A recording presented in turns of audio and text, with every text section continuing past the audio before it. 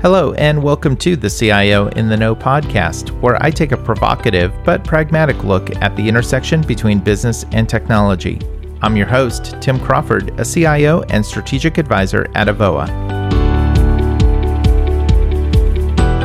This week I'm joined by Mitch Davis, who is the Chief Information Officer at Dartmouth College. In this episode, Mitch talks about how IT really manages chaos and how it ultimately turns chaos into order. He goes further by discussing the cost of awesome and how he moved clients from a change negative to change positive culture.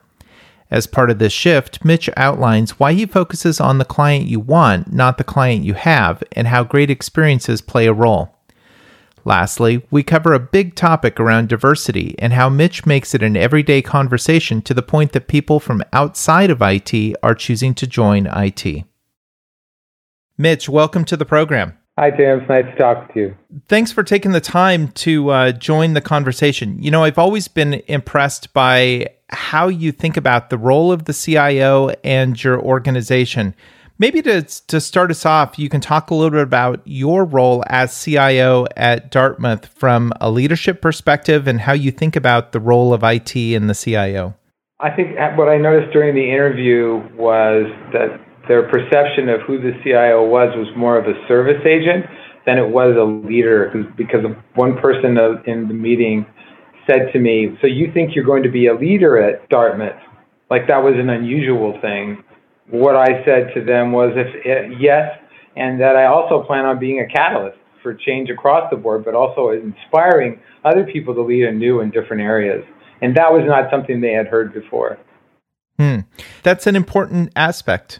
Well, I think it was for me, because why was I leaving Bowdoin? Why was I going to go to Dartmouth? Is I needed to know that I was coming to a place that was going to allow me to be a leader and not just accept me to make sure that the trains were on time. Sure.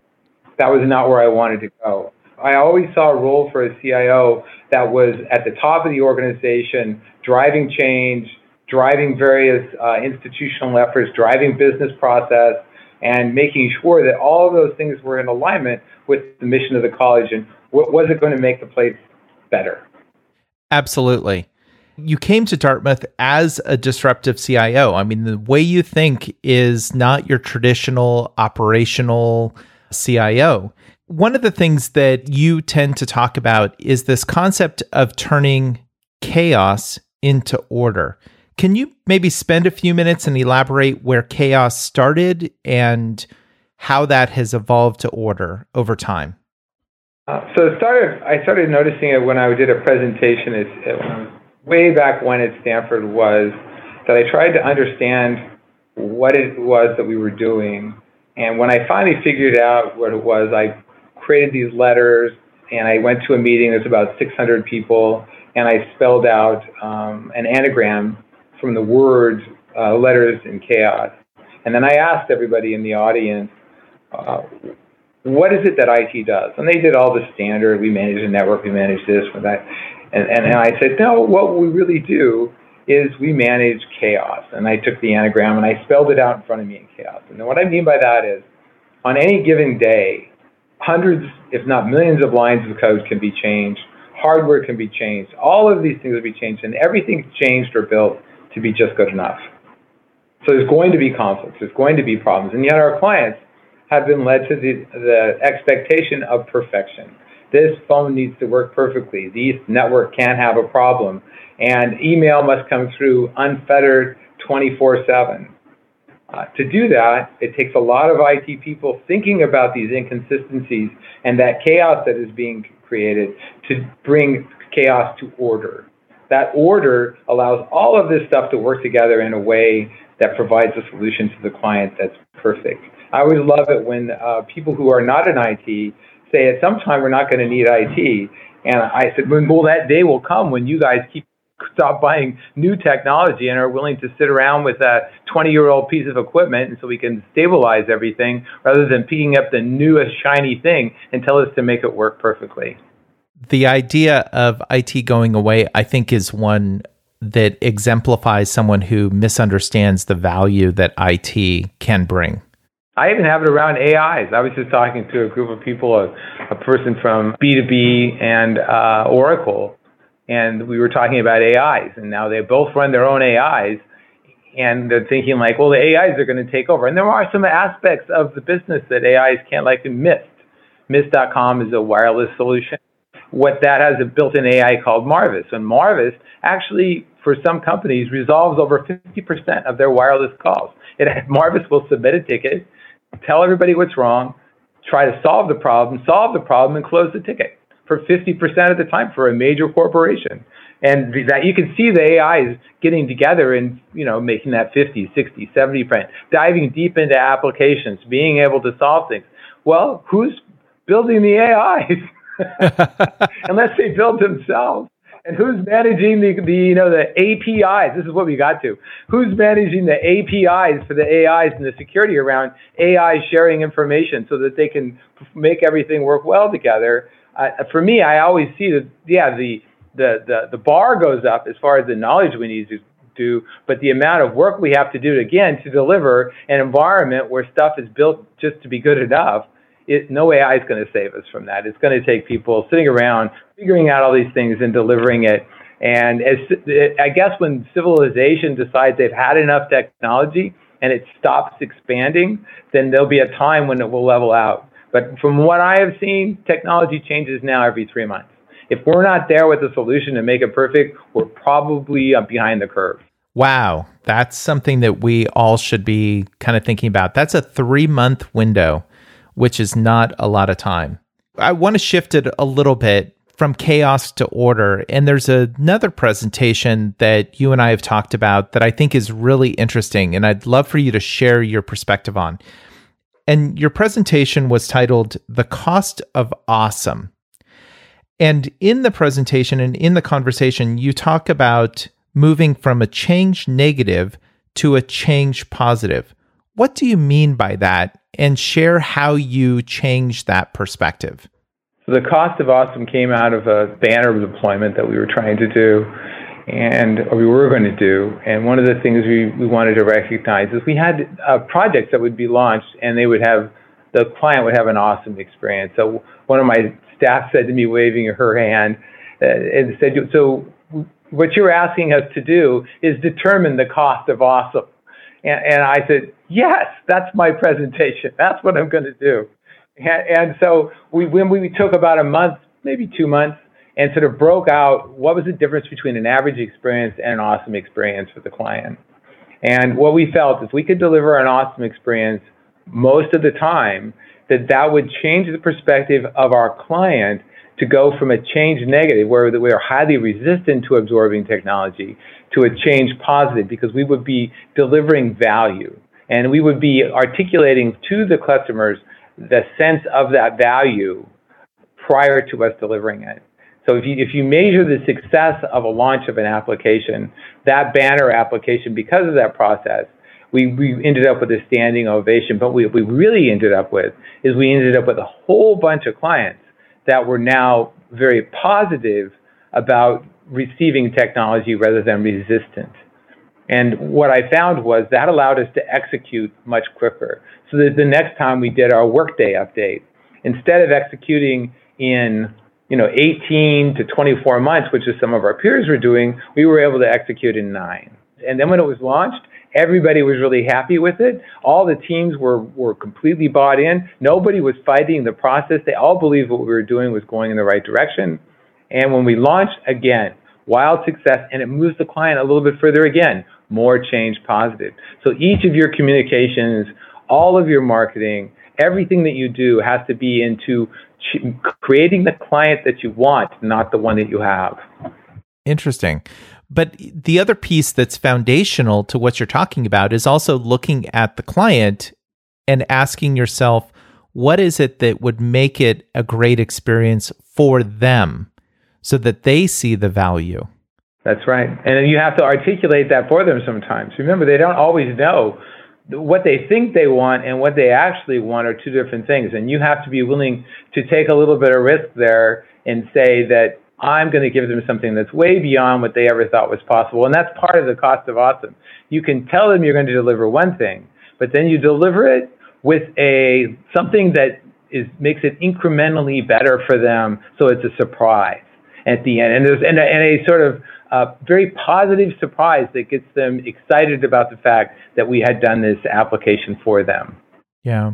One of the things you mentioned as you started to explain this shift is the marketing aspect. And it's something that's come up amongst IT leaders for some time, is where does marketing kind of fit into technology? And there are a number of changes that you have taken to change the focus of IT. You know, marketing being one of them. I know you've done some interesting things around compensation.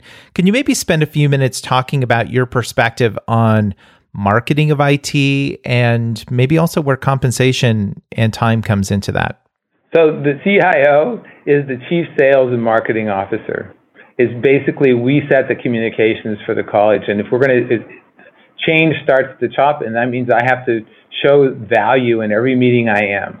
I'm probably in my sales marketing mode 90% of the time when I'm talking about what we're doing. I'm talking about IT. I'm talking about a different state, whether it's through business process or everything I'm doing is basically geared into changing the client to being the kind of client I want, who is also focused on the value we're creating for them. And that requires that you have very, very confident people to deliver, right? You can't promise something and not be able to deliver. So how do you recruit those kinds of people? Is one, you talk about an IT that they've never heard of before, one that's working in ways that they've never even experienced. And that's kind of what I've done on a consistent basis. You think at Bowdoin, we were able to, well, I have a pretty unique compensation structure myself, is that 50 days of the year I get to do outside consulting. I can go do what I want as far as developing myself in my career or for whatever reason I want to. And I've had that since I've been in higher ed through Oregon, Stanford, and Bowdoin, and now Dartmouth. At Bowdoin, they allowed me to move that down within my department. And I was able to let people do consulting on the outside. So we were keeping really highly talented people in positions that allowed us to execute perfectly because, as I was said, you had a top tier team that you didn't have to pay top tier money. We paid them well, but they also had an ability to go out and compensate themselves with things that they wanted. And they also felt that they were part of a team that they, as they said, they never felt that they would be able to put that together again anywhere else. And so that compensation is more than just dollars. It's also helping folks grow and offering things that they wouldn't necessarily get at other institutions or other organizations. Right. So the person, when they enter our department, a new person, the first book they get is Designing Your Life. It's a class that's taught at Stanford, but every one of their managers has gone through the book, and basically it says it helps you have a conversation with yourself about where you want to go in the future. And our job at IT is to help them get them there. Create the opportunity to move them forward, create learning experiences they didn't, and basically teach them how to be exceptional in their life and in their job. And very closely related to that, and I know this is something that you are passionate about, is how you bring in the concepts of bias and diversity and learning about those. Can you talk maybe a few minutes about how you have changed IT to become more approachable and your perspective on bias and diversity? So I had this question that was asked to me by a woman when she was doing, I was at Stanford during the .com, so I was working with a lot of startups and stuff, and she asked me, well, how diverse was it? And I said it was really diverse. There were Asians, there were blacks, there were Mexicans, going right across the board. We were all there. And he said, how many women were there? Oh, I said, there weren't almost none. And she said, why don't you read this book? It is called Brotopia. So I read that book, and I realized that I had a bias in myself that I didn't even notice, was that my perspective of where women sat within leadership, did I always think it was my responsibility? And then I took that on my mantle as that's my responsibility. I'm required to do that as a CIO. And if there's going to be a diverse environment at any organization, that's on me. So at Dartmouth, and at beginning at Bowdoin, but really at Dartmouth, I made that a focus. So bringing in a consultant and she was both Black and a woman, to help me understand how do I build an organization that gives both people of color and women an opportunity to advance to the highest levels of the organization. And very shortly, we were able to differentiate the top level of my staff. It was all men when I got here. Now it's about half and half. This year, we were over 50% of our recruiting was diverse, which they told me when I first came here that was going to be really hard in the Upper Valley. And we're trying to push this message and sell this message across IT and working with Dartmouth across the campus as a value, right? The state where we are is not where we need to be for the future. And if we don't address this now, it's something that's going to eat away at us long term. But if I build a culture here that basically embraces all of this, our ability to recruit across the board the best people we can possibly find is going to get incredibly easy. And I've seen people today that are very passionate about what we're doing here to the point where they're coming here so they can be part of it, which is exactly what I was hoping would happen. That's impressive. That's impressive. I mean, partly because Dartmouth is not exactly in a very accessible location. And so you have a number of factors that you have to consider when you're trying to attract great talent.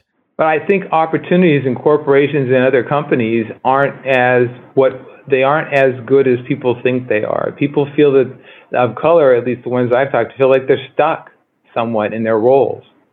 And also that a lot of times the diversity conversations and get sidelined, and they're not really of value. It's more lip service than it is actual work.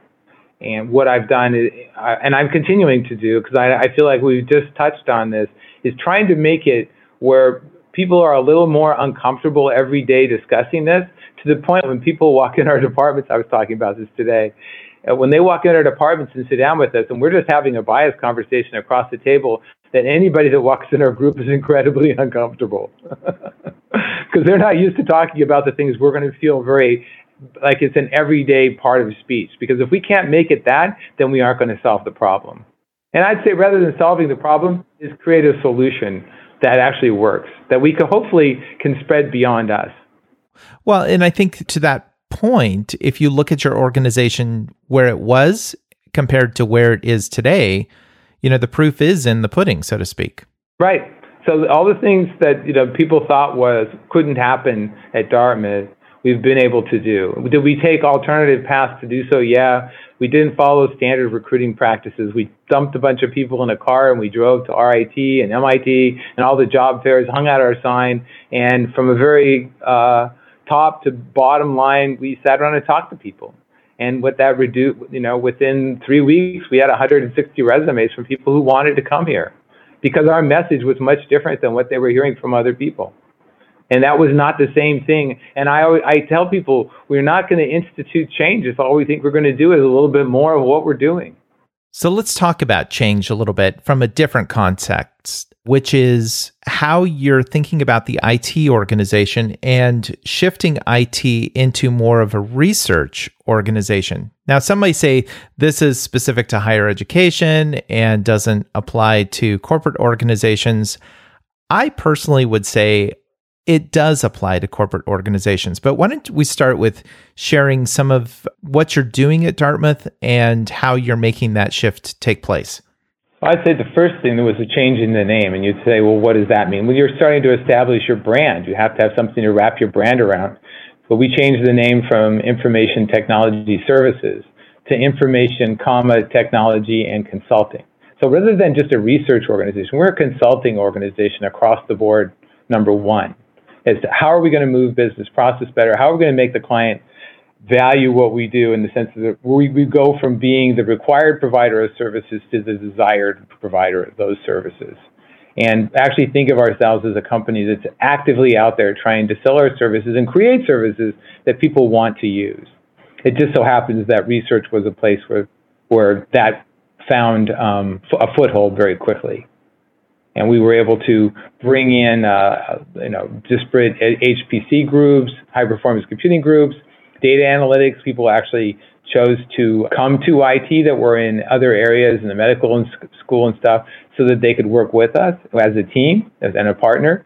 And I think of a CIO, I told them they didn't have to report to me. And also I say this to the other schools, is that I'd like to earn my place at the table, my influence place at the table every day for what I do and what I say. And that is something that I consider every morning I get up. What can I do today to make the position of IT a much more leadership role, and also one where people value that input and value having them at the table? But part of that aspect is really leveraging IT as an incubator in some regards, wouldn't it be?